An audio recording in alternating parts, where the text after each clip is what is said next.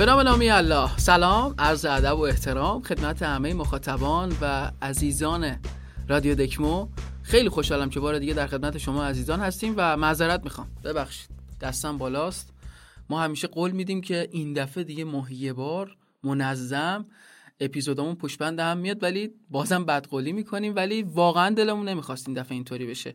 حتما کسایی که ما رو به صورت خیلی ویژه دنبال میکنن و افتخار میدن بابت این قضیه که دنبال کننده ما باشن، میدونن که ما یک فعالیت جدیدی رو آغاز کردیم، ورزشی به نام فوتبال و فن، که میتونید دنبالش کنید. علل حساب یکی از پستامونم اینجا وسطتون پژما میذاره تا اگر دوست داشتید و هنوز سابسکرایب نکردید برید و سابسکرایبش کنید. درگیر اون بودیم، یه ذره گذاشتیم پا بگیره و الان دوباره برگشتیم با قدرت کارمون رو ادامه خواهیم داد. البته تو همین فرصت و زمانی که داشتیم هم از دکمو کامل غافل نشدیم. مرتضی علیجانی عزیز تو دکمو کلمه همراهتون بود و خود منم دکمو دژاوو داشتم و آیتم ها و بخشای متنوعی رو آماده براتون کردیم. اما رادیو دکمو دوباره قراره از سر گرفته بشه ماجراش و اپیزود دومش رو براتون آماده میکنیم. قبل از عید بود که استارتش خورده شد و تو عید دیگه به اوج این قضیه رسید که ما بریم سراغ این سوژه‌ای که الان داریم، لحظه. چرا؟ کتاب شهر خرس فردریک بکمن رو داشتم میخوندم و تو یکی از این سطوری که آقای بکمن آماده کرده بود و نوشته بود به یک جمله بسیار جذاب برخوردم و اونجایی بود که ایشون میگفتش زمانی متغیر ثابته. دارم نقل به مضمون میکنم. میگفت زمانی متغیر ثابته و این حس و حال ماست در اون لحظه ها که مشخص میکنه زمان به سرعت بگذره یا به کندی. اگه خوش بگذره، اگر خیلی بهمون بچسبه، به چشم برهم زدنی میگذره، اما اگر بد بگذره انگار یه وزنه رو شما به عقربه‌های ساعت چسبوندی و مگه میگذره؟ مگه صبح میشه اون شب؟ نمیشه. و این حس و حال ماست تو اون لحظه ها که مشخص میکنه چجوری زمان برای ما بگذره و عبور کنه. ما امروز و در این بخش و در این قسمت میخوایم بپردازیم به ماجرایی به نام لحظه. همراه من باشید. لحظه، این گذرای ماندنی، این دم دامنگیر، این رمان یک صفحه‌ای، این تیک تاک طولانی. سیل، زلزله، بیماری، قتل، تجاوز، خودکشی، زندان، اپیدمی، ظلم، فقر، گرانی، سقوط اخلاقیات، لگدمال شدن عزت نفس و مرگ انسانیت. ما در میانه این گردباد گیر افتادیم و تنها چیزی که برامون باقی مونده لحظه است. لحظه. ما همیشه لحظه ها رو دست کم گرفتیم، گول هیکل نحیفشون رو خوردیم و به حسابشون نیاوردیم. غافل از این که زندگی یعنی لحظه، یعنی فاصله بین این بدبختی تا بدبختی دیگه، یعنی بچت رو از مدرسه برگردونی و برگشتنه با هم بستنی قیفی دستگاهی بخورید، یعنی بافتن موی یارت با زیر صدای شجریان، یعنی قرار استخر بعد از افطار با رفقای زمان دبیرستان، یعنی همین دوره همی با فامیل تو 13 به در. نمیخوام بگم با بدبختی بسوز و بساز و صدات هم در نیاد. نه، انسانی که مطالبه گر نباشه انسان نیست، رباته، عروسک خیمه شب بازیه، بی هویته. تلاش برای بهتر بودن و بهتر شدن تو سرشت ما هست.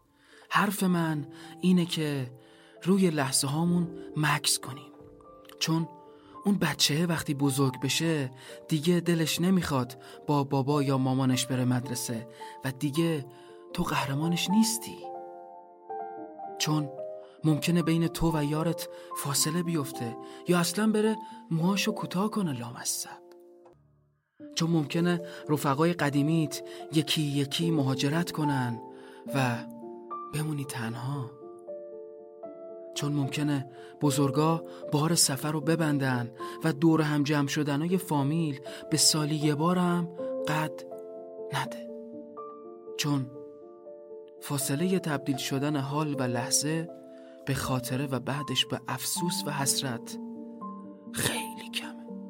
خیلی. ما تو لحظه است که میتونیم جاودانه بشیم. آدما تو و کارات رو فراموش میکنن، اما حسهایی که در لحظه توشون برانگیخته شده رو هرگز. اینو مایا آنجلو میگه. این نه شعاره نه نصیحت، یه حقیقته که مثل خیلی دیگه از واژه‌ها به وسیله من و تو لگدمال شده. به لحظه‌هایی که داری ازشون لذت میبری عمق بده تا همیشه بتونی بهشون پناه ببری. همین لحظه ها هستن که ما رو سرپا نگه میدارن در مقابل زشتی ها و پلشتی های تموم نشدنی این جهان. آره، همین لحظه هاست. لحظه، این گذرای ماندنی، این دم دامنگیر، این رمان یک صفحه‌ای و این تیک تاک طولانی. چی شده کفشت؟ زده بیرون. نمیره تو. هر کفش دیگه بود تا حالا انداختنش بیرون. یکی دلم نمیاد. رهاش کن بره رئیس. یعنی چی؟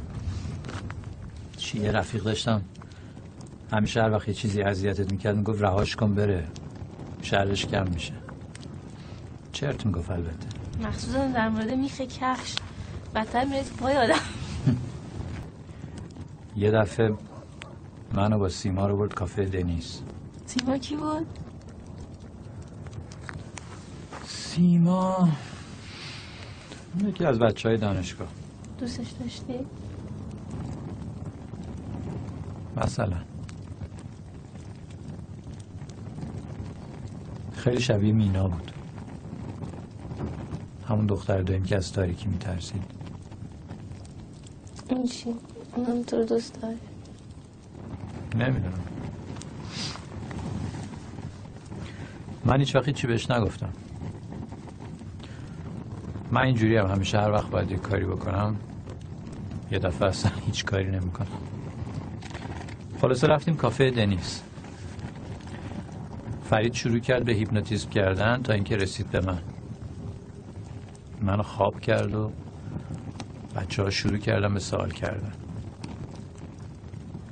همشون پیله کرده بودن به این که کیو دوست داری. منم هیچی نمی گفتم تا اینکه خود سیما گفت علی یه چیزی بگو، مهم نیست چی باشه، یه چیزی بگو.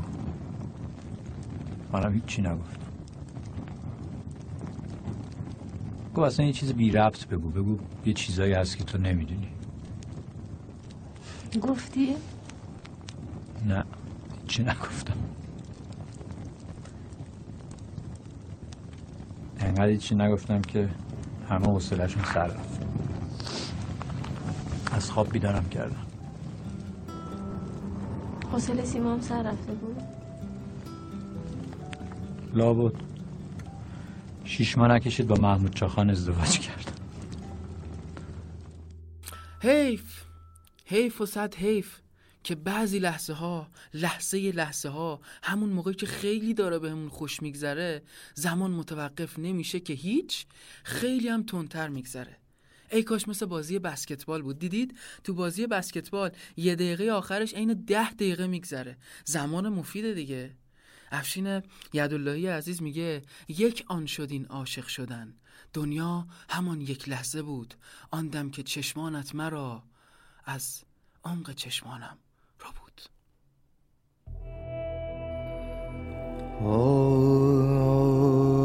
من ذره و خورشید لقای تو را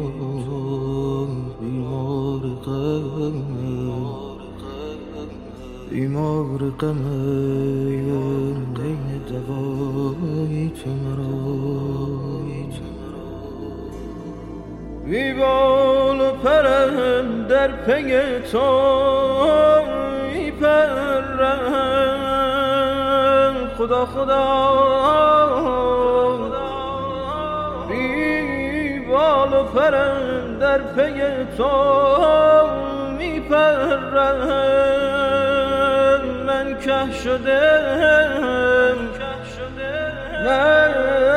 که شدم چو کهربایی تو را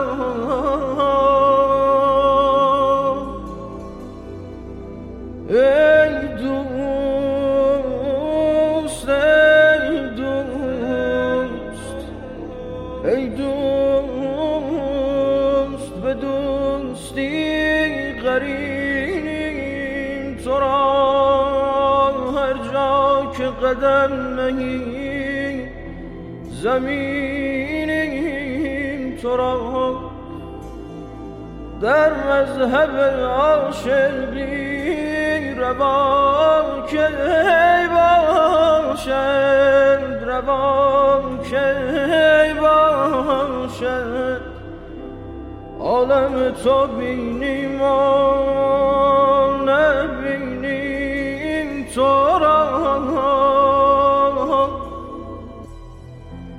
امروز منو جام صبوحی در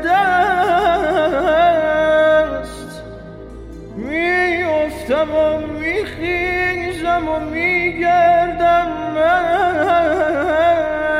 مست با سر به بلند خویش من مستم و پست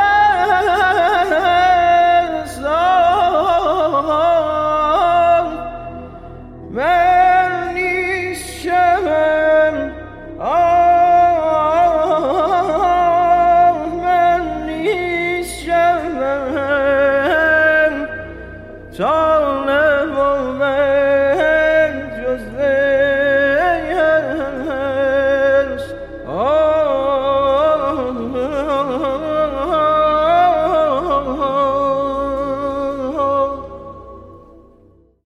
خب راضی بودید؟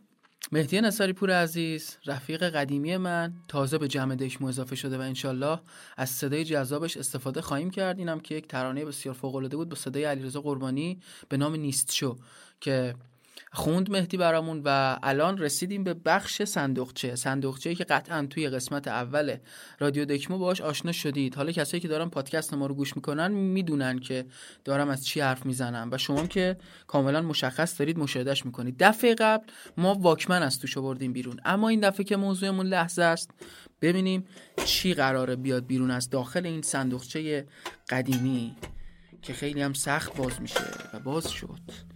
و به به این ساعت‌ها رو یادتونه؟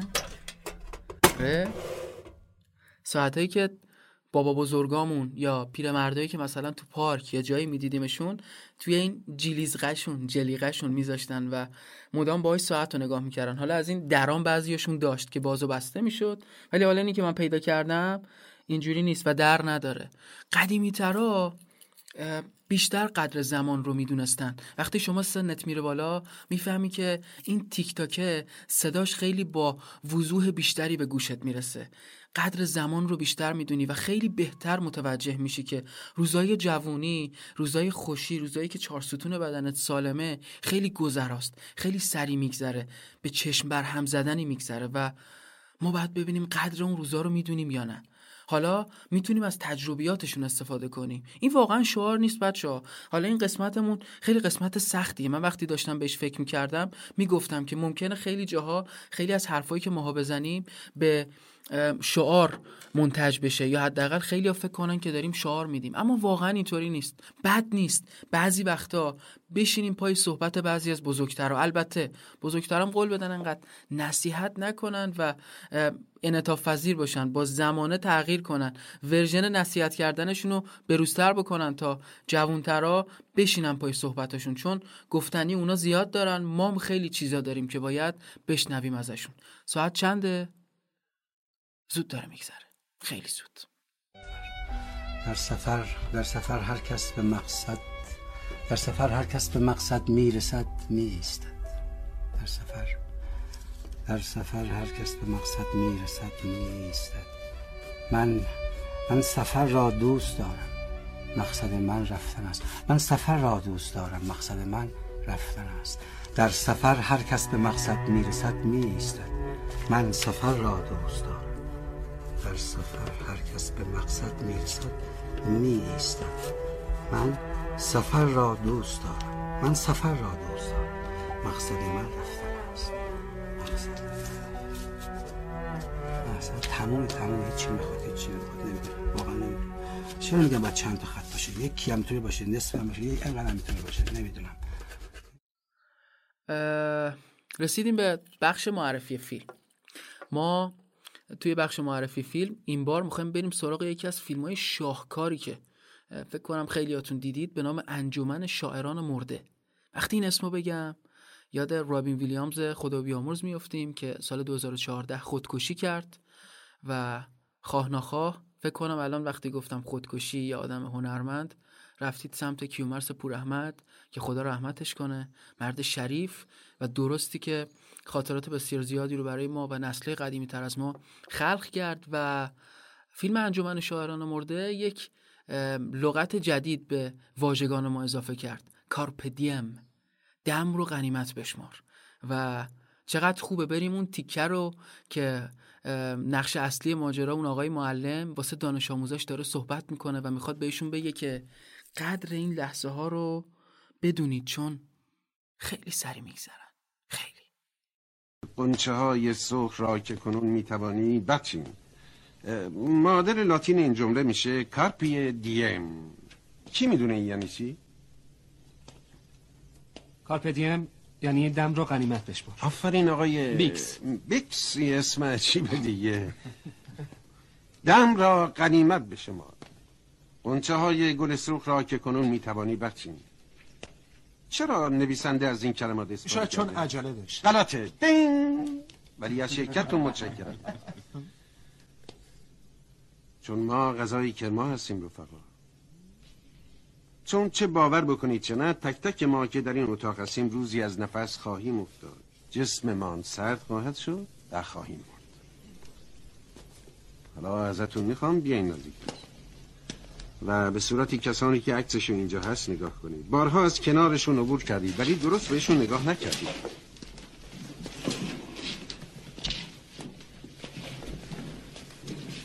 اونا با شما خیلی فرق ندارن.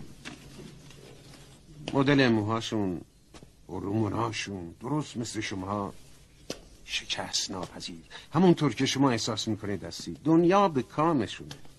درست مثل شما همشون فکر میکنن سرنوشتشون اینه که آدمای بزرگی بشن. چشماشون پر از امیده. آیا از ذره‌ای از تواناییاشون اونطور که باید استفاده کردن؟ چون میدونید آقایون اونا الان تبدیل به غذای گلهای نرگس شدن. آقای هارولد هیلد یه عبارت بسیار قابل تأمل و قشنگ داره، براتون میخونمش. میگه انسان انبوهی از فرداها رو ذخیره میکنه و در پایان تنها چیزی که براش باقی میمونه دیروزهایی که از دست رفتن. بله، یکی از بخشای ثابت رادیو دکمو صدای میهمان هست. من هر دفعه از یکی از دوستان، همکاران و عزیزان خواهش میکنم که افتخار بدن ما رو میهمان صدای گرم خودشون بکنن. این بار خانم سارا احمدی قبول کردن و قراره که ما رو ببرن به دنیای خودشون. قرار از زاویه ایشون به لحظه نگاه کنیم. چجوری؟ با همدیگه میشنویم.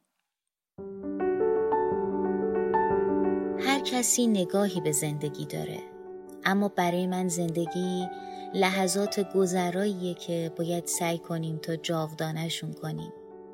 لحظات گذرایی که باید به یه چیزی پیوندشون بدیم تا نگذرن. به عشق، به هنر، به امید، به خاطره.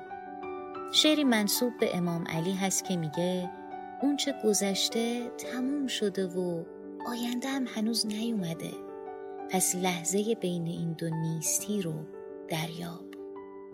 یا به قول شیخ اجل، سعدیا دیر رفت و فردا همچنان موجود نیست. در میان این و آن فرصت شمار امروز را. به نظرم سعادت آدم توی همینه که نذاره این لحظات خالی بمونن. سعادت توی پر کردن لحظات با چیزای ارزشمند و موندگاره. حافظ این لحظات گذرا رو غزل کرد. بتهوون سمفونی کرد. هیچکاک فیلم کرد. همین هیچکاک که میگفت خوشبختی رو در افقی باز و آروم میبینم که توی اون بتونم با آرامش بدون هدر دادن انرژیم به آفرینش مشغول بشم، به فیلم ساختن. و اصلاً مگه به جز همین آفرینش و ساختن چیز دیگه‌ای هم توی جهان هست؟ حالا ممکنه ساختن یه بنای بزرگ باشه یه قصر مجلل با ستونای بلند و دروازه‌های بزرگ، یا ممکنه یه کپر کوچیک باشه که بشه از گرمای آفتاب بهش پناه برد و زیر سایش نشست. ممکنه یه اثر هنری باشه یا یه حس خوب و ساده. با همین چیزاست که یه لحظه رو میشه امتداد داد، طولانی کرد، میشه تا بی نهایت روش زوم کرد و توش هزاران سال زندگی رو دید و هزاران سال زندگی کرد. بعضیا هستن که به اندازه صدها نفر، شایدم هزاران نفر زندگی کردن، چون پر و عمیق زندگی کردن. میدونی زندگی گذروندن لحظات نیست، پر کردن لحظاته، پر کردن لحظات بین گذشته و آینده. و یاد اخوان خوش که میگفت ای آنچنان لحظه ها کجایید؟ کی از کدامین ره آیید؟ از شوق آینده های بلورین یا یادهای عزیز گذشته؟ آینده؟ حیف، هیهات. و اما گذشته؟ افسوس. باز آن بزرگ اوستادم یادم آمد، چون سیلی از آتش آمد با ابری از دود. بدرود ای لحظه، بدرود.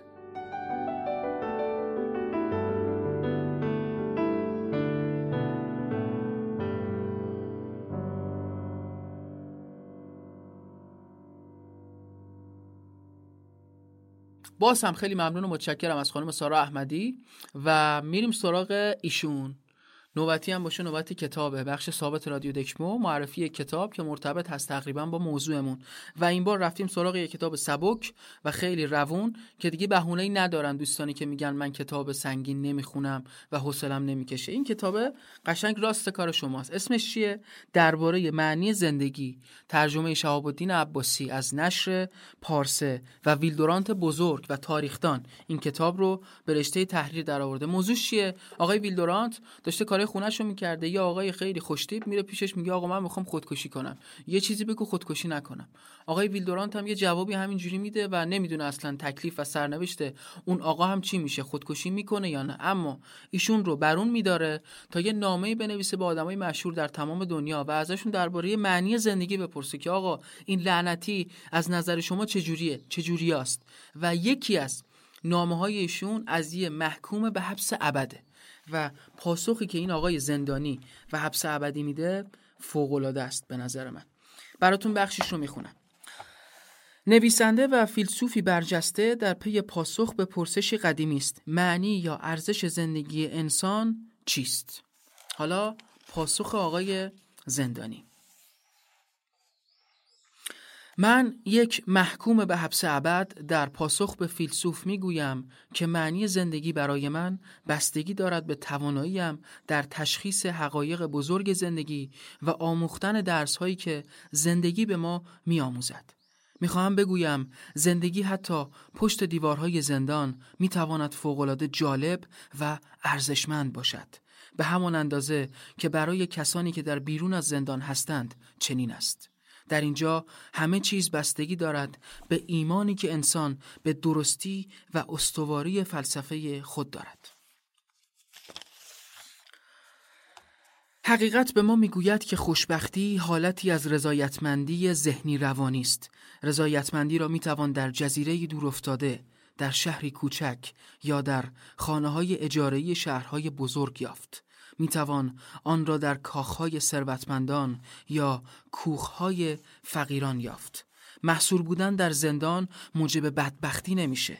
اگر غیر از این بود همه کسانی که آزادند خوشبخت بودند. فقر موجب بدبختی نمی شود. اگر غیر از این بود ثروتمندان خوشبخت بودند. آنان که در شهرهای کوچک زندگی می کنند و می میرند اغلب خوشبخت هستند یا خوشبختتر از خیلی از کسانی اند که تمام زندگیشان را در سفر سپری می کنند. زمانی سیاه پوست مسنی را می شناختم که نمی توانست معنی ساده ترین کلمات را بگوید. با این حال خوشبختتر از استاد دانشگاهی بود که برایش کار می کرد. هندی ها خوشبختند، همینطور چینی ها، آفریقایی ها، اسپانیایی ها و ترک ها.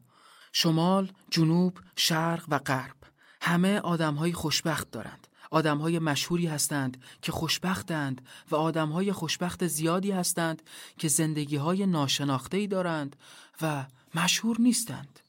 خوشبختی نه نژادی است، نه مالی، نه اجتماعی، نه جغرافیایی. این بخشی از کتاب فوق‌العاده‌ای بود که براتون خوندم از کتاب درباره معنی زندگی. اما همین الان چشم خورد بچه‌ها به انتهاش. بذارید این آخرش هم براتون بخونم. جذاب و فوق‌العاده است. میگه نمیدونم تقدیر ما رو به چه مقصد بزرگی هدایت میکنه. اهمیت چندانی هم برام نداره. مدت‌ها پیش از رسیدن به اون نقطه من نقشم رو بازی کردم و حرفامو زدم و از دنیا رفتم. تمام دل مشغولی من اینه که نقش خودم رو چطور ایفا کنم. تسلی خاطرم، الهامم و گنجینم در علم به این نکته نهفته است که من جزئی جایگزین ناپذیر از این حرکت هستم، حرکت بزرگ و حیرت انگیز و پیشرونده‌ای که زندگی نام داره و میدونم که هیچ چیز، نه طاعون، نه درد جسمی، نه افسردگی و نه حتی زندان نمیتونه این نقش رو از من بگیره. همین. خیلی ممنونم و متشکرم که همراه من و ما بودید. در قسمت دوم رادیو دکمو از لحظه گفتیم و لحظه‌ای که خیلی سری میگذره و باید قدرش رو بدونیم و یه مقدار بیشتر بهش توجه کنیم. به نظرم آندرریتده. ما خیلی راحت از کنارش عبور میکنیم. لحظه لحظه‌تون پر از اتفاقات جذاب. دمتون گرم. یا علی مدد. خدا نگهدار.